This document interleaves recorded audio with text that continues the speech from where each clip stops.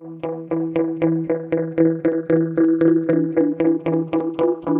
Psychodologist.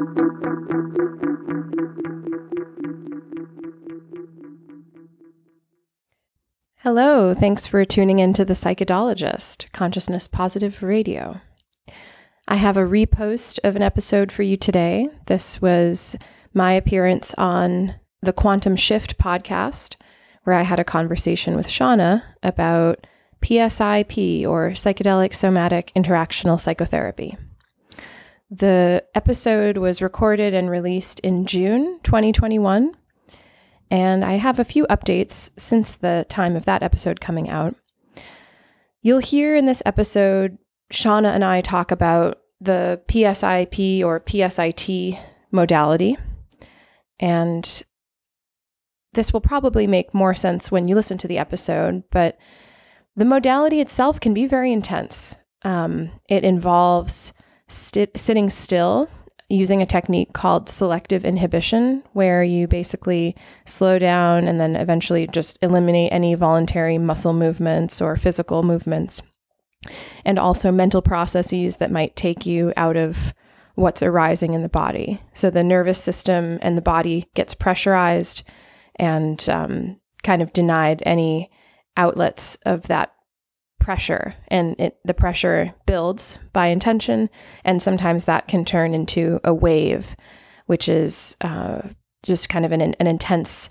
It can be intense, upswell of a physical feeling or an emotion, often a combination, and in the wave or the release of that stored experience, the completion of an incomplete process from the past, like perhaps someone was attacked and they weren't able to defend themselves or fight back, and that full feeling of fear and being attacked comes up, and maybe the person is even, their body actually does fight back in the therapy.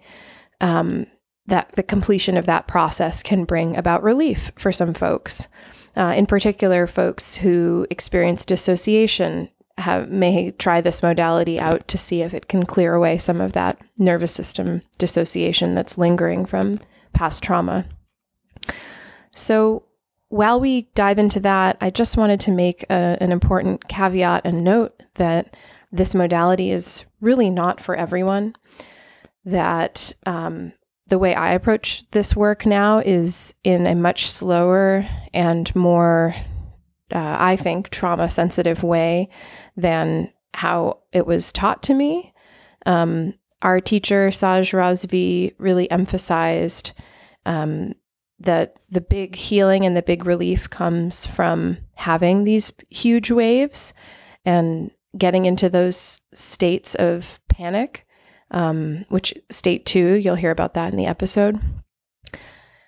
I no longer focus on that when I work with people. I've just seen in myself and in my colleagues that really amazing and healing results can come from building trust, going super slow, and leading with, consent. And that includes the consent of the body. So just really being conscientious about not pushing anyone to go where they're not ready to go. And I've heard some very legitimate complaints and grievances against the modality and against the teacher. So I just wanted to give you that extra information before you listen to this episode, that you should, if you do feel called to work with this modality, to know that you don't have to do anything that you don't want to do. You can go slow. Make sure that you have the stability in your life to deal with the destabilization that this modality can bring, and that you are in control and you don't have to do anything that you don't want to. And make sure you're working with a trusted practitioner who has experience, who's trauma informed, and who you really feel comfortable with, who you can really trust will be there with you, because it's an intense process. And I know that some people have felt like the process with this modality was harmful for them and left them worse off than before. So I sincerely hope for that to not happen to anyone. And if you'd like to reach out to me on any of these topics, feel free to email me at thepsychologist@proton.me. All right. Thank you. I hope you enjoy this conversation of destigmatizing psychedelic therapy with Leah and Shawna. And last but not least, let me tell you about Shawna. Shawna Pelton is a transformational guide of 20 years, helping everyday leaders who feel stuck with an opportunity to heal from unresolved trauma, rewire the nervous system for safety and success, stop self-sabotaging behavior and patterns of resistance, feel more confident to communicate your boundaries, and prosper with purpose. You can see her website at shawnapelton.com. And now here is the conversation originally published on the Quantum Shift podcast. Prepare yourself to have a quantum shift, because we're about to break through the old programming that has kept you back from fulfilling your greatest potential for health, happiness, and harmony in life.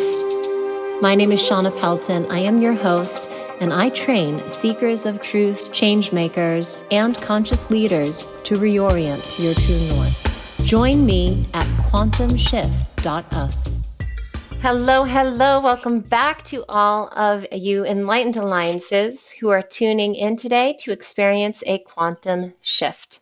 I'm Shawna Pelton. I am your host and the founder of the Quantum Shift Inner Power Circle, which is a growing community for spiritually minded, heart-centered, positive, I shouldn't say positive, open-minded thinkers and seekers on a quest for self-actualization. After this episode, you can find your way over to quantumshift.us and join us there in the community. Today, I am joined by Leah Friedman, the psychodologist, a teacher, a writer, a psychedelic integration facilitator, and a permaculturist.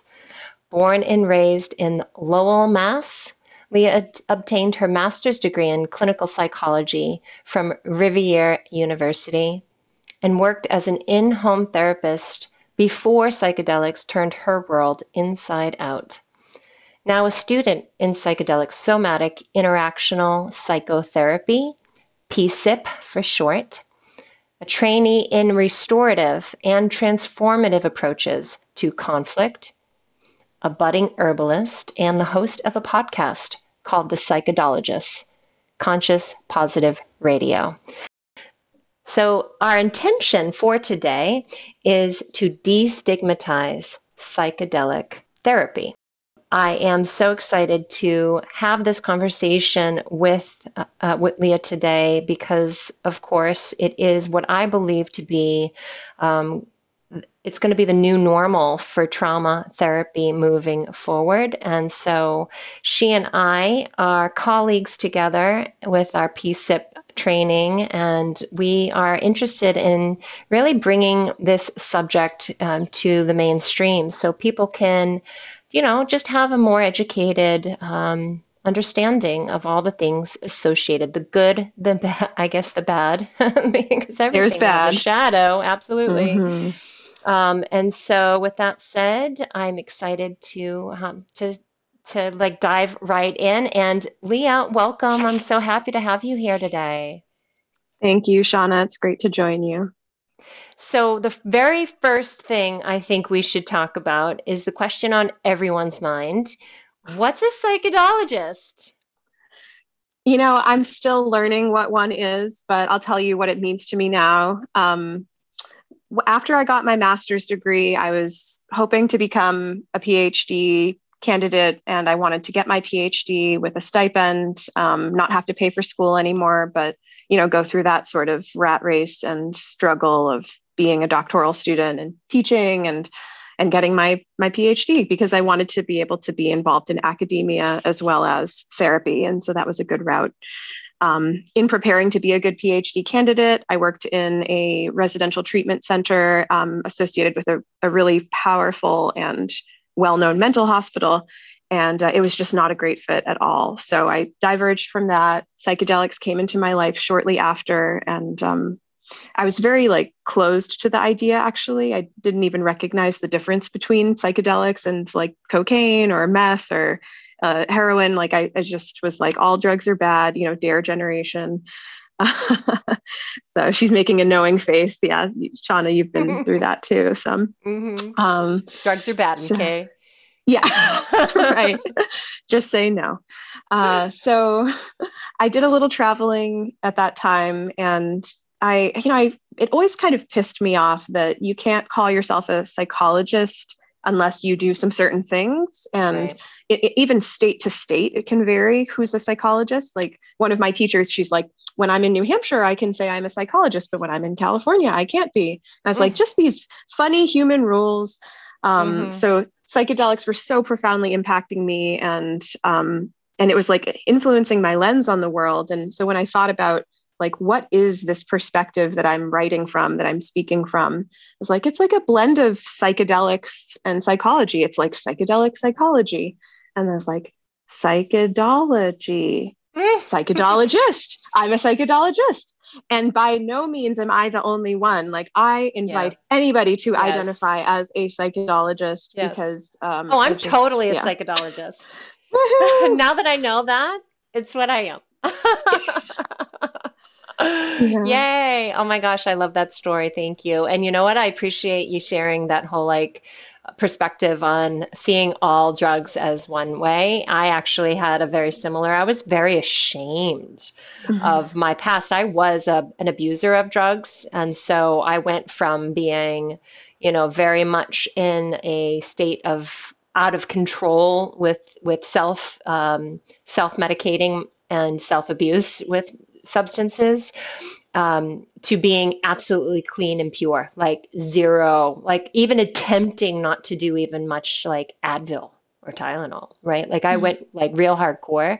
And so I went very rigid on the other side.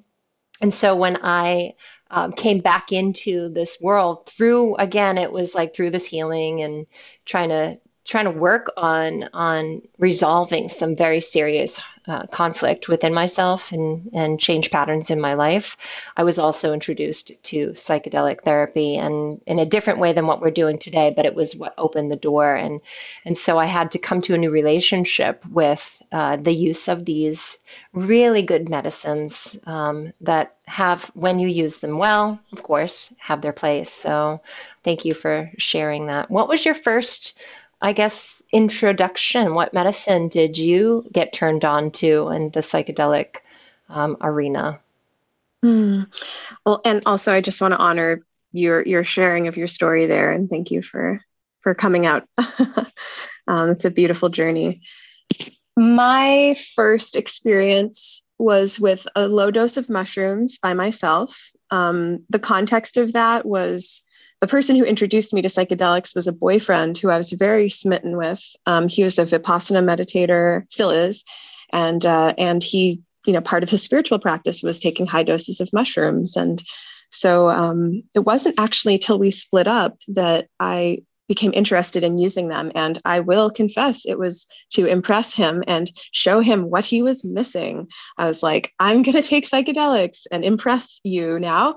And that actually, which if you knew me in my earlier life, this would not be surprising at all. Like I was I've never done that, Leah. No, not even our listeners have done that. Yep. No, and I'm fortunate that trying to impress guys has led me to some really great things that now it's just part of my own life. So thank you guys. I guess everything's a mirror. Totally. But yeah, so I had a low dose mushroom experience that was positive. And then I was like, I'm signing up for ayahuasca. Here I go. I'm going to go to Costa Rica and drink ayahuasca. And I didn't really have connection to anyone who did that sort of thing. But one friend learned I was doing that. And she said, I think you should have a deeper trip before you go do that. It could be really intense. I scored you a hit of acid. Here you go. I've never done it. I can't advise you, but like, here's a hit of acid. Okay. So like 1 month before I was going to go drink ayahuasca, I made a little ceremony, which I had never done any of these things at all. Wow. And I took this hit of LSD, and I had a really profound experience. I still come back to it. Like it was so predictive of the trajectory of my life. My plants were growing and dying right before my eyes. I was just watching this cycle of their life. And it led me to reflect on how I used to be so in connection with nature, in relationship with nature when I was growing up. And ironically, I diverged from that when I got into boys and I was dating, and I just kind of like didn't go to the woods anymore.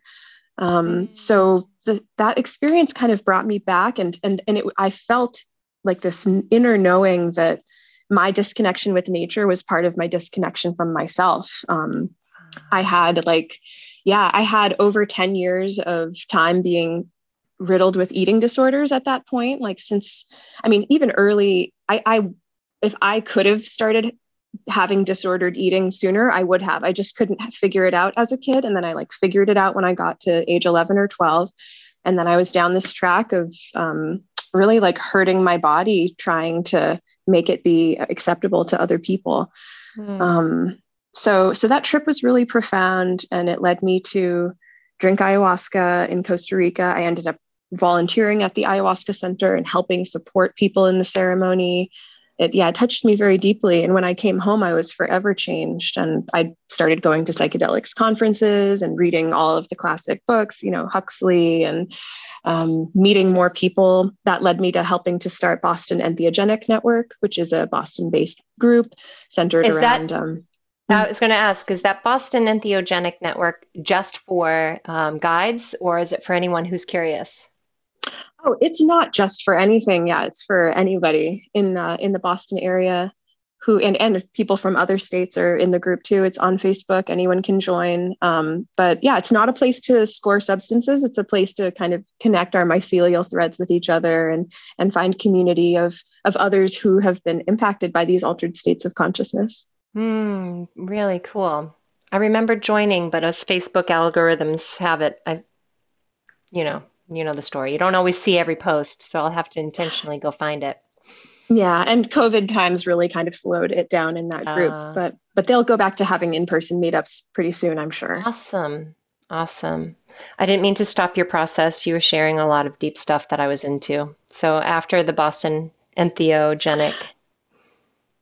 After Ben, if I kept going, it would just be on and on and on.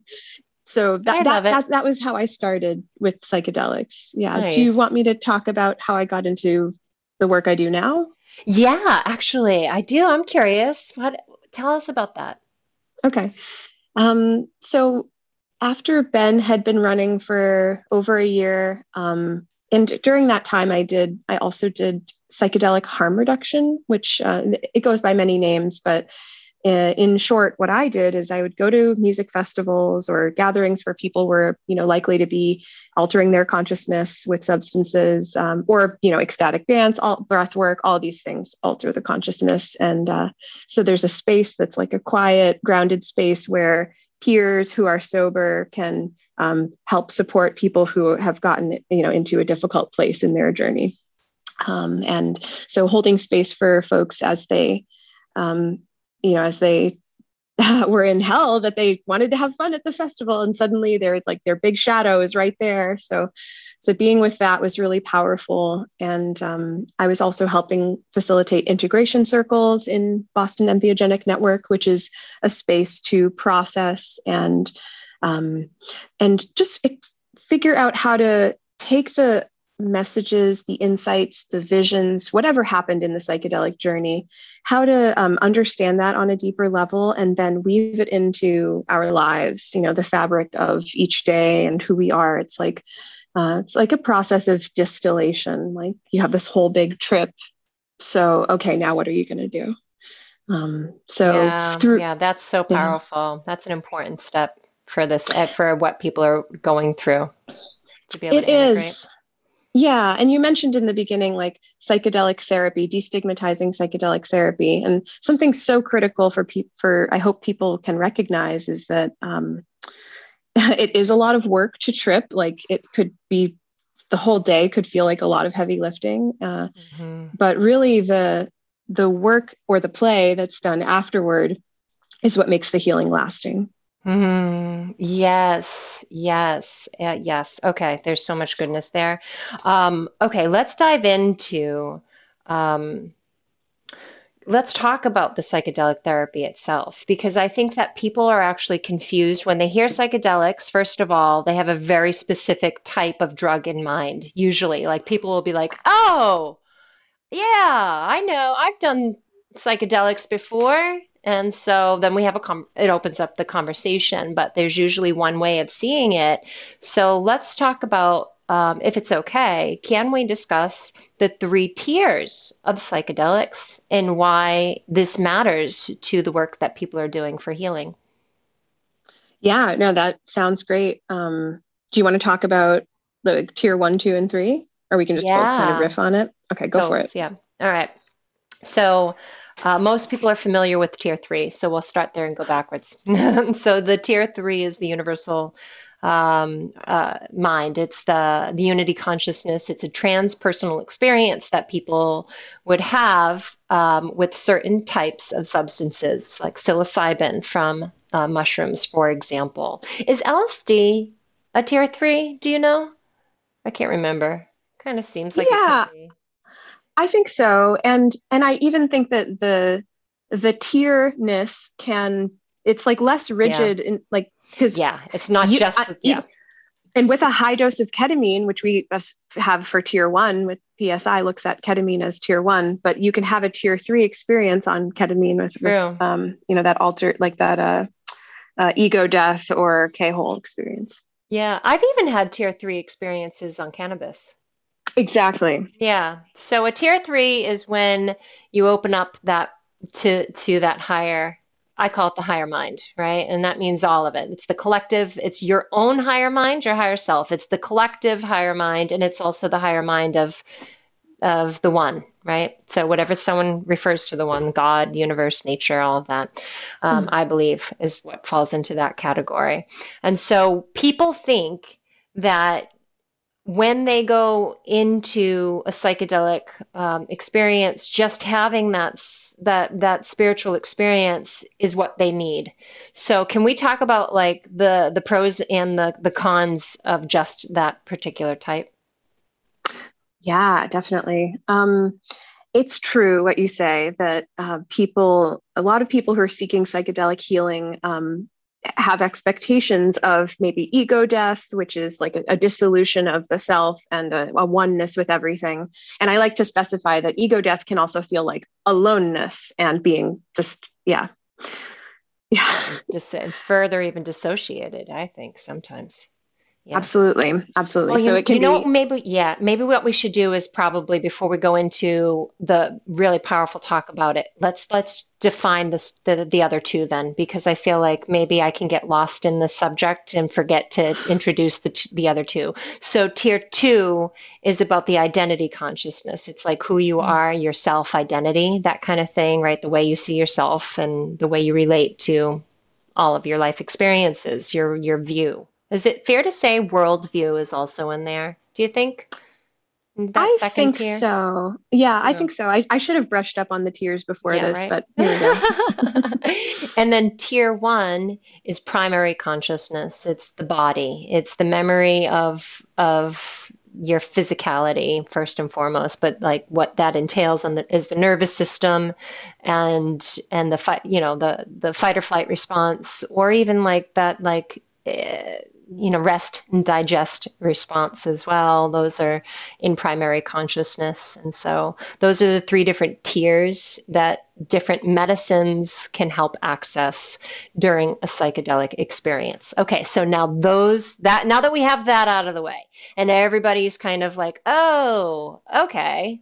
So now let's go into what people most assume is like the best place to start and why it's not exactly the best place to start, but it's that tier three experience. So Yes, yes, definitely. And I think that worldview is a tier two, right? So like if tier one is the body and the nervous system, and then tier two would be the mind and my identity and how I think of myself and you and that self and other. And then tier three transcends the personal and it's the collective kind of consciousness, Stan Groff sort of thing. Yeah. So a lot of people do have these tier 3 type experiences in psychedelic healing. And I also see people chasing that kind of experience, which can be disappointing for them if they aren't accessing it. But in any case, to have that unity consciousness experience, a lot of being human involves physical traumas and physical memory, physical experiences that get written into our cells in the way that we relate to our environment. The body is so wise. It's taking in all of this sensory information all the time, and it's not all going to our consciousness. So like kind of I always say, like, you walk into the ski lodge or a really smelly bathroom and you smell, feet, or like, like smelly bathroom. But if unfortunately, if you have to stay in there, the smell's not going to be so strong after a while, because we actually have a processing part of our mind and this is like blocks it out. Yeah, just like kind of turns down the intensity because it's not new anymore. Okay, got it, got the message. And people with sensory processing issues they actually might not have that decrease. So this isn't across all brains and bodies. That's a really good point. I never thought of that. Yeah. So anyway, so that's just the body alone. And our nervous systems are wired to help us survive. So when we go through something that's stressful, the nervous system wants to remember what happened, and it even tries to reenact it to complete what we didn't get to complete when the trauma happened, whether it was pushing someone off of us, or holding our breath, and anything like that the shock of a stressful or traumatic experience kind of still lives in the body. So that's tier 1, right? If we're having a psychedelic experience and having like a tier 3 meeting with God or our self dissolving, the bodily trauma and association with, the smell of gas, explosion, or for me, it was like I had a car accident on the highway. So being on the highway, meeting God isn't going to help me not be triggered when I'm on the highway, because it's like the body level remembering of that incident. And so therefore so to work on that trauma, we have to directly engage the body and the nervous system, which is what PSIP does. Absolutely. About 10 years ago, that was when I was first introduced to psychedelic medicine, but I was also, I was on my journey of seeking. I was already kind of like in my path of purpose, but to the degree that I could be not really knowing who I was. Like I was still lost, but yet I was on the path. I don't know if that makes sense. It does. And so when, I would get these clear, I would have these waves of insights, it wasn't about the medicine. It was just about me doing my personal work and actually being open to understanding that which I didn't know. And something that I saw very clearly, because I'm a visual, as an intuitive, I end up seeing pictures to help me make sense of things. So I saw a picture of how there's this rarefied frequency of light that is the highest potential of our beingness, right? And it's this refined light that's so potent, that's so powerful. But if our bodies on the physical level aren't capable of actually transducing that light. Think about a transducer. What does a transducer do? It sends and receives information. Every one of our DNA strands, our cells, and our whole beingness, we are transducers of light. What is light? Light is just information. It is data. Okay? So if we can't actually transduce that highest, rarest form of light, it short circuits our nervous system. That was the visual I had. It was as if the motherboard shut down because it couldn't process it. It's similar to what happens if anyone here in the US has ever gone abroad with their hairdryer. Guilty. I plugged it in Italy and I literally shorted the whole apartment. Oh, gosh. Trying to plug my equipment into an outlet that didn't have the capacity to handle the power that was surging through it. And so we have to think in the same way. Our electrical bodies, the nervous system that works with the physical body, can't handle all of the power of supreme consciousness if it's still dissociated from these past traumas, whether they're our own traumas or lineage-based traumas that are still within us that cause us to be separate from our wholeness. That's how I saw it. And our job is to literally upgrade our software, if you would, or upgrade the hardware, the capacity. Both. Right? Yeah, true.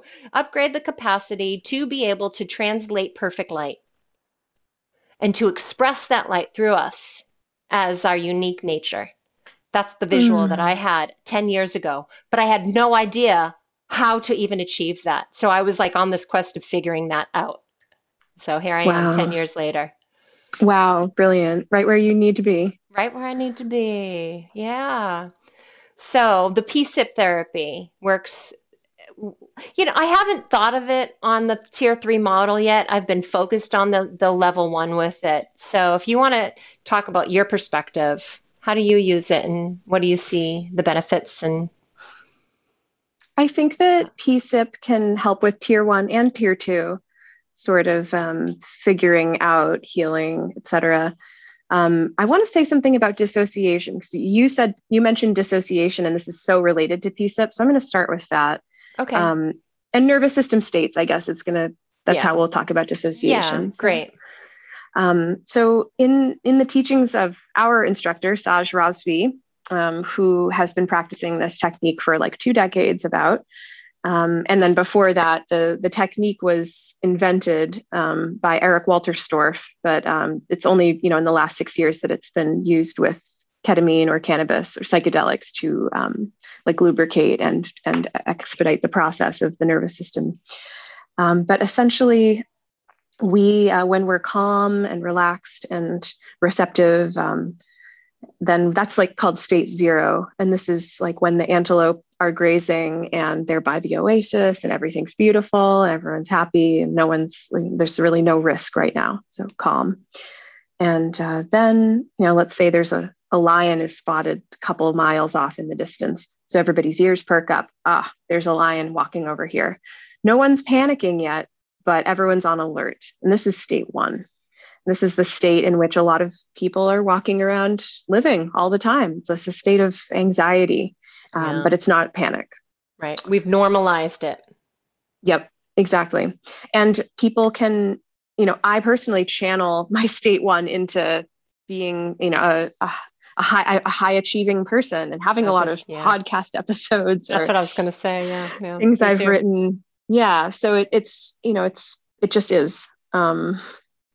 State 2 is something that we can't sustain for long periods of time, but it's a state of full-on panic. And that's when the lion breaks into a run and he's chasing the herd, or she, because usually the female lions are the ones hunting. Yeah, it's usually exactly. Yeah, the lioness. Yeah. So yeah, she's, say we are the antelope, we're running away and there's a lion hot on our tail. So it's like, oh my gosh, survive. And that's state 2. Now, we can't always get away. So if that lion catches us and we're struggling, kicking, fighting, but she's latched on, so we can't get away, then we drop down into dissociation. So the first 2 states I talked about, state 1 and state 2, are hot states, that sympathetic nervous system states. Dropping down into dissociation, we go into it's a state of hopelessness. There's no solution. We tried, like, if only there had been a solution, if only we could have gotten away, but we couldn't. And so this is where maybe a bit of a floatiness or disconnection starts to come in. And it's our own wise bodies having this response that's supposed to protect us by making what's happening less intense. So that's state 3. And state 4 is just an even greater expression of that. This is when we're being eaten and we don't even really know that that's what's happening because we're floating. Someone who watches themselves from another place in the room might be in this state 4, out of body experience, sleepiness, just that endogenous opioid response, which is when our body releases our own opioids to help us not feel the pain of what's going on. So especially if someone was in a trauma and they went into dissociation, their nervous system sent them there as a protective mechanism. they are going to have that dissociation afterward, especially if they see the trigger. They might go into that dissociative response. So PSIP it includes a technique for pressurizing the nervous system to notice our dissociation and then move up out of dissociation into a wave, what's called a wave, changing states, state 4 to state 3 or 3 to state 2, where suddenly the dissociation cracks and out comes panic and the emotions that wanted to be felt, the physical sensations, even the incomplete autonomic responses or physical movements that didn't get to happen, which could look like running or trying to hit somebody or anything, really. It could be anything. When I went into a state 2 in a session, I re-experienced my car accident and I was on the phone and my hand went up to hold the phone to my head. I didn't even know it was happening. I was like, oh, I'm on the phone. And then my hand just smashed into my face because that was what happened in the accident and I hadn't processed it. Yeah. Wow. And I was like, I wasn't trying to touch on that memory. It was just what my nervous system came up with. Yeah, yep. I remember having moments where my legs were running. It's like, what's going on? I don't know. I'm running. Mm-hmm. My body just needed to run, or kick or punch. And I would have those feelings. Yeah. So that's similar. Yeah. Interesting. And let me say one more thing now to touch on how this can be tier 2. So I was just talking about very physical level stuff, but let's talk about neglect, developmental trauma, relational trauma. So if someone, as infants, it really doesn't make sense for us to be able to regulate ourselves survival wise. Like we can't communicate. And so if there's something that we need, we cry. And when we get picked up and nurtured and given attention, it helps us regulate our system. So if we could regulate our systems on our own, it just would not be conducive to survival necessarily. And we're relational creatures. We need that connection, that holding. So if that wasn't present for a person in their early childhood, or if there was abuse and any sort of trauma that has the system not trusting other people, then PSIT can work on that too. And so rather than a wave of a physical motion coming up, it might be a wave of a feeling or a thought or an emotion. And transference is when the therapist begins to symbolize another person in our life or another group of people. And so we may transfer our feelings or our fears onto them. This comes up for me when I think my therapist is bored. They don't want to be here. They're looking at me as just annoying, a burden.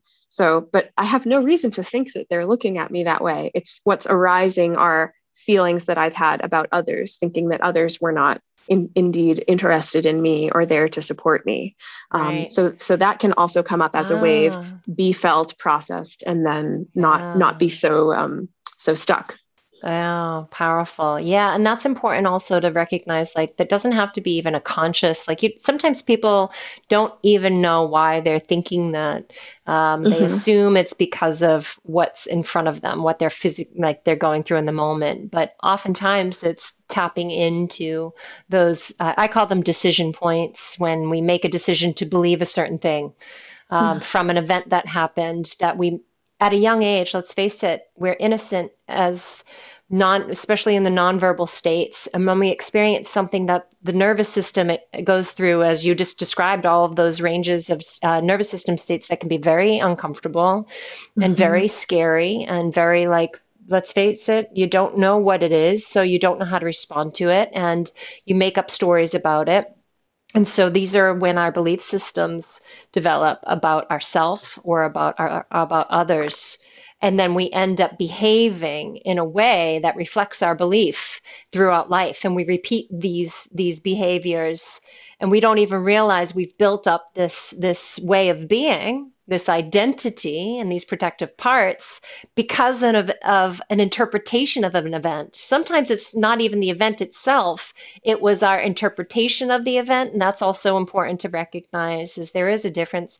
But it doesn't matter either way. It just needs to be when we get destabilized through this process, it kind of is a breaking down of those patterns, of those beliefs, of those moments when we made decisions about who we are or about who others are to us in relation to us. I'd like to say that this is so great what you're saying. In the moment of the trauma, sometimes it's not like what looks really big from the outside, but it's what it means to the person when it happens. And I like a lot of my clients, I think they don't go into the depth of their trauma because they're like, it's not that bad. People go through a lot worse. And I think this is like an escape, because you can just, that way you can take the off ramp and not feel the extent of your pain, because it's real. And this is some, well, actually, no, sorry. Rewind. Trauma is anything that's too much, too fast, not enough. And it does not have to be something that, like, maybe people think someone in a war zone or sexual assault or severe neglect. No, it could be that the teacher said something, in an off way. And so what on that day that meant something so much to the person. Yeah, absolutely. And it can also be just simply a prolonged stress state where someone just can't, like, for example, like there are a lot of people who have caregivers who are less than nurturing. They might not be abusive. And so they'll say like, oh, my mother wasn't bad, but, right? They always preface it. Or my father wasn't a bad guy, but he yelled a lot. Or my mother really didn't tell me she loved me, or pick me up when I cried, or comfort me when when I was afraid. But she wasn't a bad person. They weren't bad people, right? So like all of a sudden we're making up these, like, trying to protect the people we love. But the truth is that we went with needs that were unmet. So we had unmet needs as a person going through developmental stages. And because it's like this, a couple of decades length of a time that we have needs that we need to work through developing with our caregivers or our immediate, the people that are influential in our life, even that can contribute to trauma, like a complex PTSD type of symptom, severe psychological distress symptoms tied to those just simply chronic unmet needs. Yeah. And I think that any conversation about PSIP needs to include a piece about resourcing. Yes. Okay. Let's talk about resourcing. And is it okay on timing? I don't mind going over, but are you on a crunch for time? No, I'm okay. Okay. Okay, good. But I'll follow your lead. Yeah. Okay. So to bring up these traumas and to actually allow the emotions, the physical actions, or whatever to complete, our nervous system needs to believe that it's going to be okay to actually do that. So even if mentally we're like, yes, I want to clear out this trauma. Here we go. I'm going to hit it hard. Like, I'll do whatever it takes. The nervous system's normally like, you don't know what you're talking about. Like, we're not going to go there. This is to protect you. So the nervous system is not going to allow us access to that unless we resource the system. And what that means is having practices and practices or strategies written into our life that brings on a parasympathetic state or a rest and digest state. So this is the state where cortisol lowers, muscle tension relaxes, the organs go back to doing their thing of digesting, and the heart rate, slows down. So parasympathetic states are like states of calm. And so we have to be able to regulate ourselves to some degree, and even to regulate ourselves with the help of somebody. That's called co-regulation. I experience this. The presence of a trusted person will help me get regulated, in like nothing else.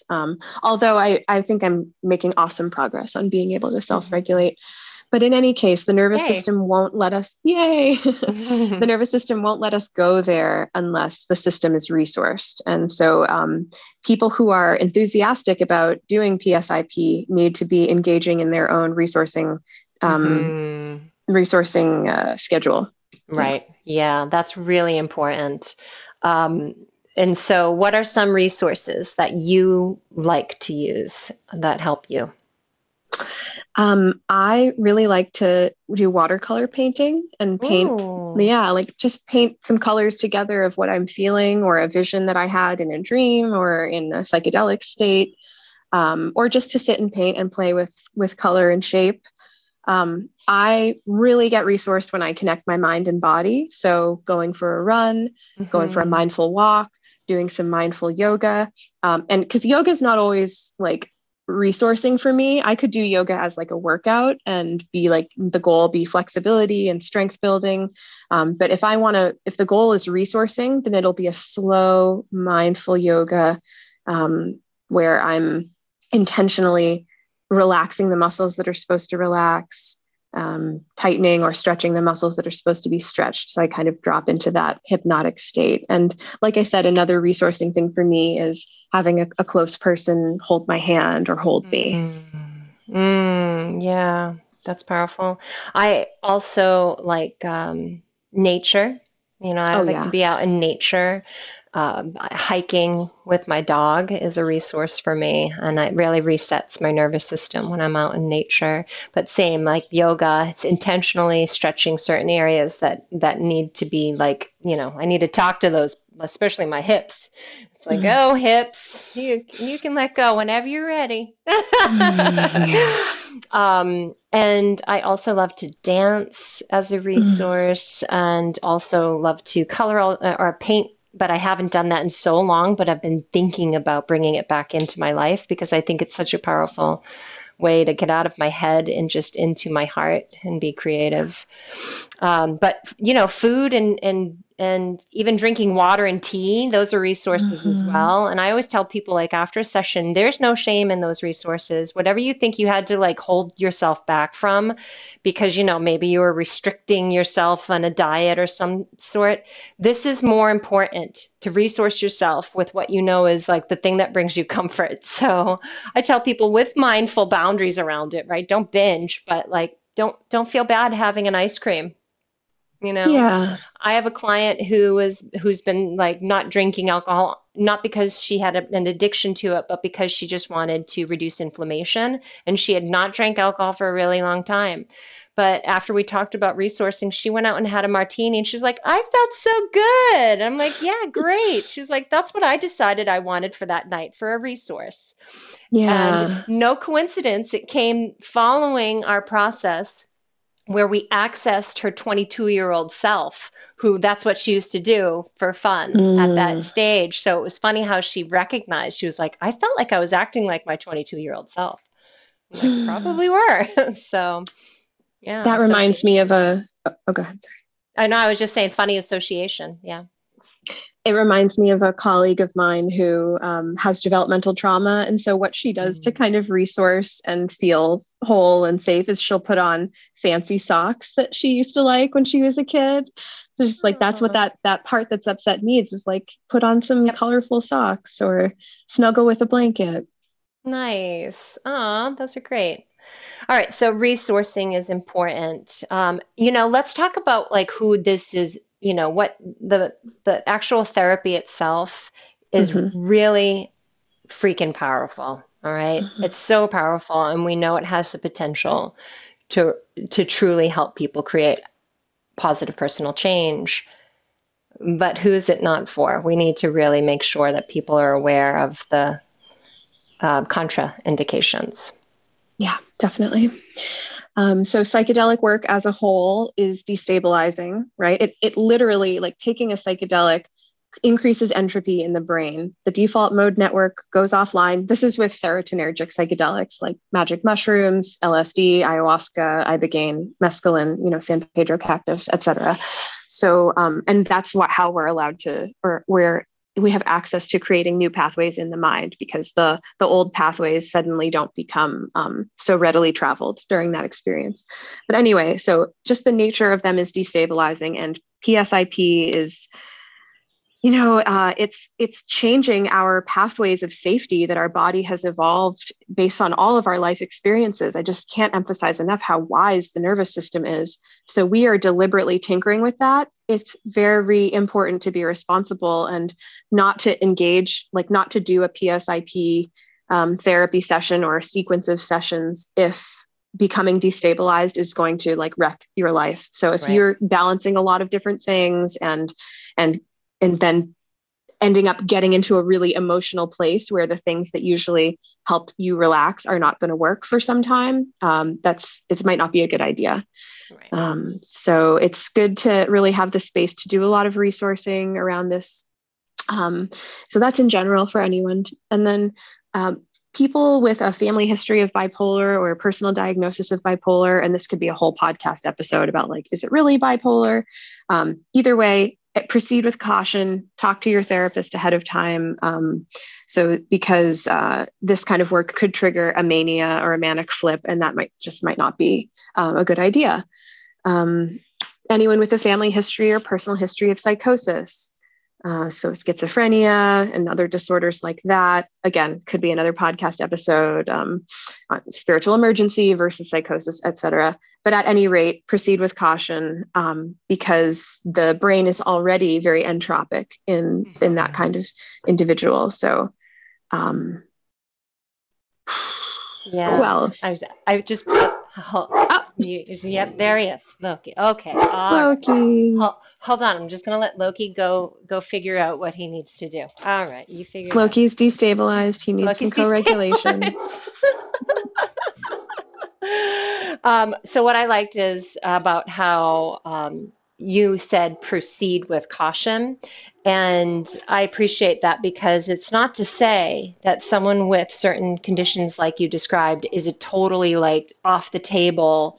If someone has the right support system, the right like plan and going into it knows all of the possible scenarios that might, or at least can be like accepting of all the possible scenarios that might arise.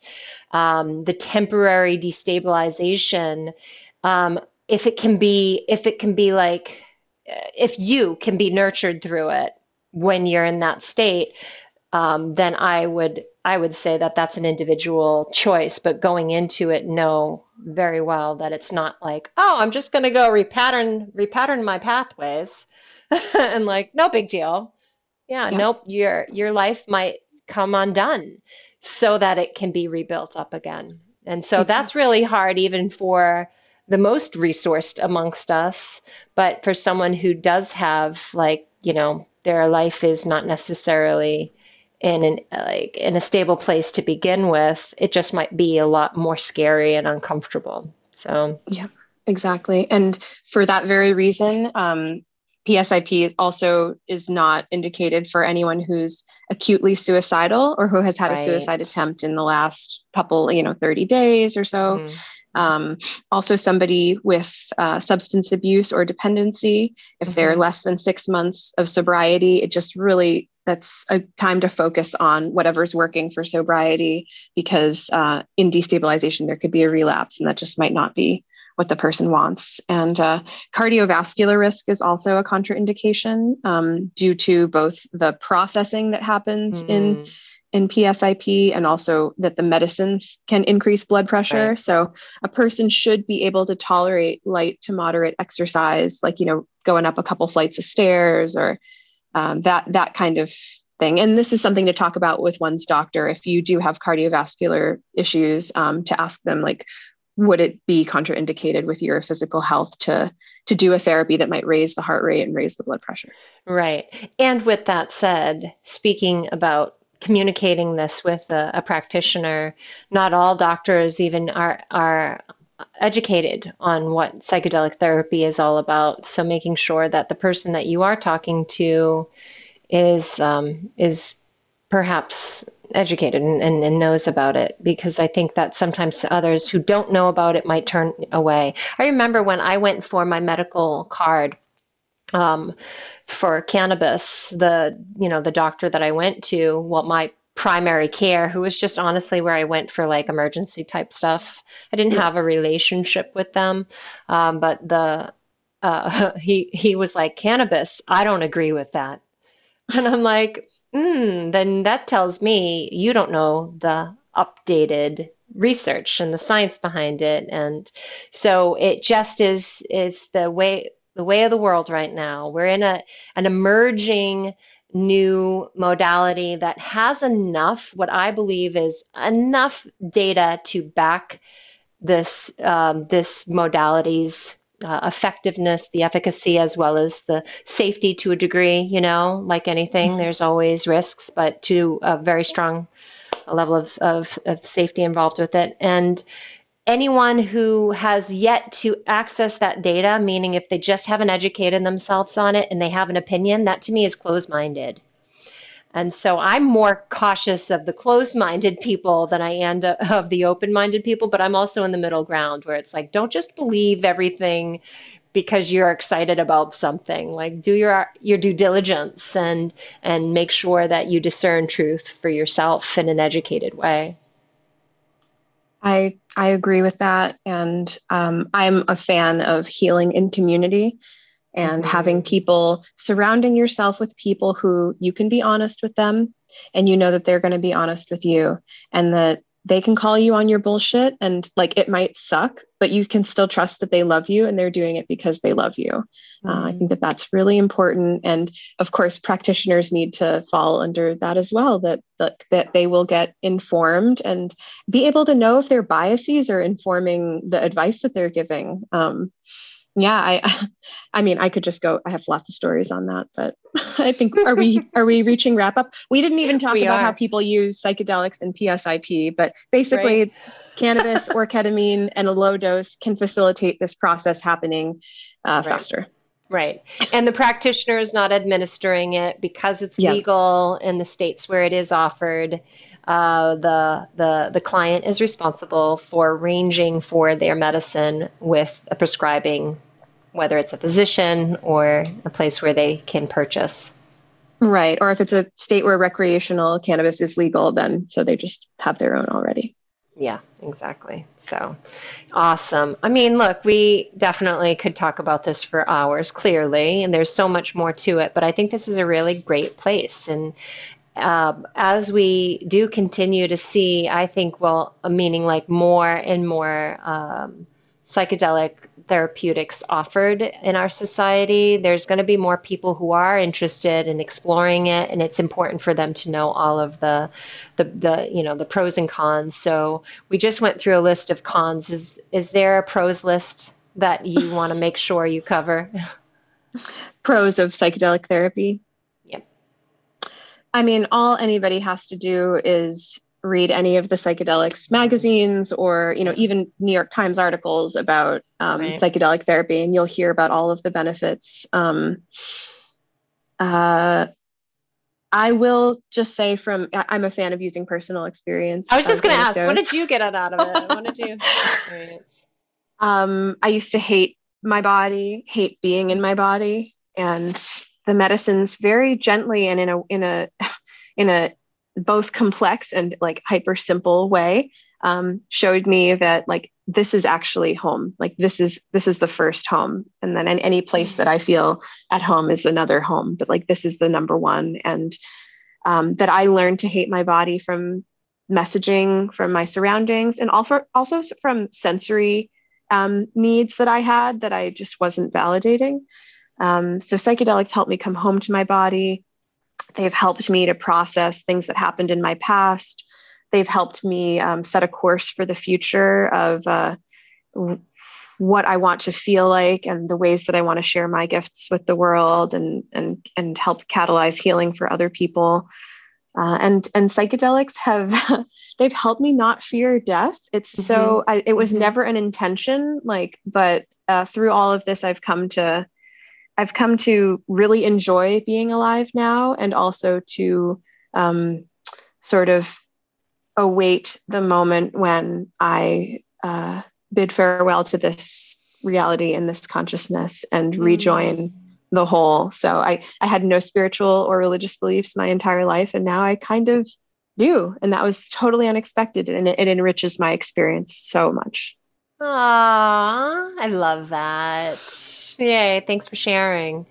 Mm. I had such severe self-esteem issues, like so low in thinking about myself, which meant the way that I let people treat me and what my boundaries were like what boundaries, right? Oh, yeah. Yeah, and so as a result, I was either always being taken advantage of, giving my power away, feeling abused and used and neglected and abandoned, and just self-fulfilling prophecies. You know, I believed a certain thing, I acted a certain way, I got that thing, and I was like, see? So Yeah. it really helped me to develop my sense of self and be able to uphold my boundaries better and in a way that I didn't even, it wasn't like I had to learn a new skill. It was just like I made a new decision about who I really am. And I also believe that my experience has helped me to open up my heart to trust again. And because I had lost trust, I had lost my connection to life in general. Like I didn't have joy in life, and I didn't feel like, no, you know, like the connections with people were superficial. I didn't feel like I had intimacy really, and like so it was able to open up my heart to trust again. And also, what I say is see the truth in all things. And when you can see the truth in things, it doesn't mean that everything's rosy. It just means when it's not rosy, you're okay with it because you see it for what it is. And you know that, you kind of have a new way of responding to the things that you see as well. So those were the positives for me. But also, most recently, there was a block that I had. So all of those things that I just described were my tier 3 revelations, but Uh-huh. even though like, or tier 2, because it was about the self and the identity, but my Mhm. tier 1 revelation came after PSIP therapy, and I didn't even know that it was going to help this going in. But I had this block in my life that was affecting the way that like I was in business. Like I think that anyone who's an entrepreneur knows how important it is to like have sustainability in business and be able to like, you know, there's ups and downs of the influx of different clients, but like I would have droughts and then floods and droughts and floods, and it was really uncomfortable for me to live in that place as a business owner. And it literally just wiped out whatever block that made that happen. When I tell you, it's just been a consistent, steady stream since doing that first session. Every block related to my business has gone, even to the degree where it was like, you know, questioning like, all right, well, how do I want to represent myself? And how do I want to talk about what I do? And like, I got so crystal clear and felt very grounded and anchored in this role of what I do. And then everybody who I worked with was having profound transformation within a short time. And I was like, whoa, something happened. So Wow. yeah, yep. So that was Mm. good. And I also just felt that there was a different, like I felt different on a cellular level. And I couldn't explain how I knew that something changed in me and it was just never coming back. Like whatever changed was a permanent change, and I just know it. And then come to find out it's the most common thing that I'm hearing from the people that I'm working with. That's like within their own way of phrasing it. That's what they're saying is happening. So that's really cool. So I'm excited. Mhm. Yeah. Yeah. And I always remind people like people say, oh, ayahuasca saved my life, or, if it Right. wasn't for LSD, I'd never be where I am. And I always like to empower people that it's like, it's the relationship with the medicine that gets Yeah. you there. It's your own healing, inner healing wisdom. So like these experiences can be so many different things. It's like really like each trip is different because every brain is different and every moment is different for Right. each brain. So Yes. people can get like these expectations about what psychedelics will be for them, and if they're like if what they want to treat like their depression doesn't go Right. away when they take psychedelics, it can feel like wow, I'm really Right. broken. Even psychedelics, which everybody is Right. raving about, didn't help. And Yeah. so just Thank you. Good encourage point. people. Yeah, that it really can be an upward spiral kind of journey, and Yes. psychedelics aren't for everybody. Right. It does not mean there's anything wrong with you if this doesn't work for you. And also, like, it could be that trying it in a different mindset next time, or trying it in a different setting next time, or both, or with a loved person being there, or a professional, like in nature. Yeah. Well said. I also think that what matters to the experience isn't just like the event itself. Having the psychedelic experience is one thing, but like you pointed out, the distillation process, like when you gain new insights, there's an integration that happens. And so there is a way to support and nurture that integration. And I think that that's a missing piece for a lot of people. They think like, oh, I had the session, I'm good. It's like, let's work with what comes up through that session and help us to make sense of the experience in a way from, and anchoring it in, right? So to embody that newness that comes up for people. Mm-hmm. Yeah. And I wanted, can I give one last analogy? Please. This will be a good one to wrap us up. That first time that I was in Costa Rica, I was in conscious community. I was outside all the time, just everything. And when I got home, I felt so stunted. Like and it was March in New England. And I had just been in Costa Rica for months. And what I realized was that the medicine work was like planted, or it germinated some seeds that were within me, some dormant seeds were within me. They germinated. And then just literally the sunlight and the water in Costa Rica and everything there, the plants were like, whew, they were going off, growing so big. These new parts of myself were thriving. And then I came back to the US.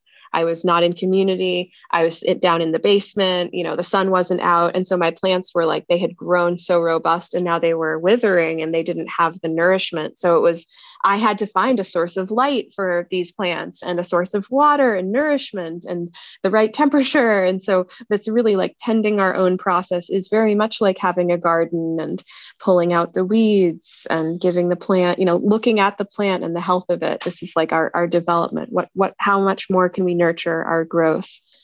Well said. I love that analogy. What a visual. As you were talking, I was seeing parts of you withering and growing in relation to where you're at with it. So I'm a visual storyteller. I love that.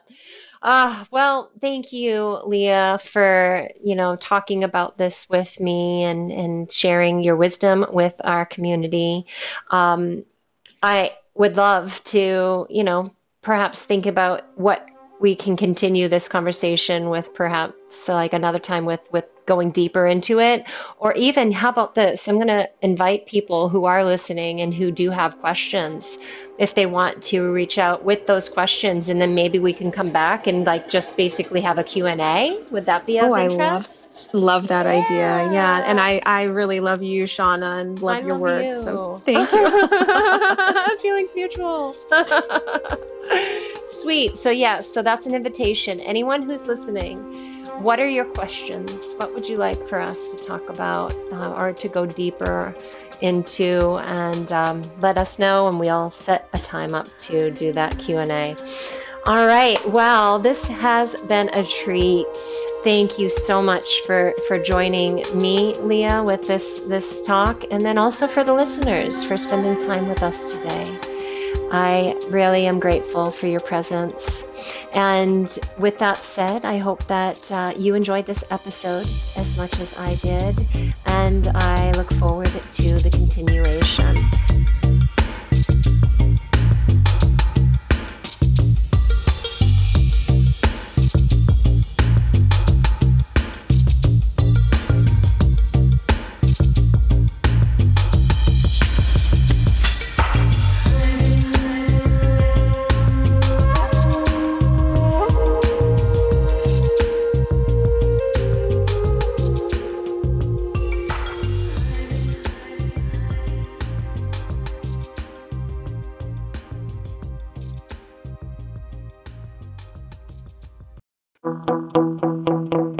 The Psychologist is Consciousness Positive Radio. Find us everywhere podcasts are hosted. For more information, visit us on Facebook or online at thepsychologist.com.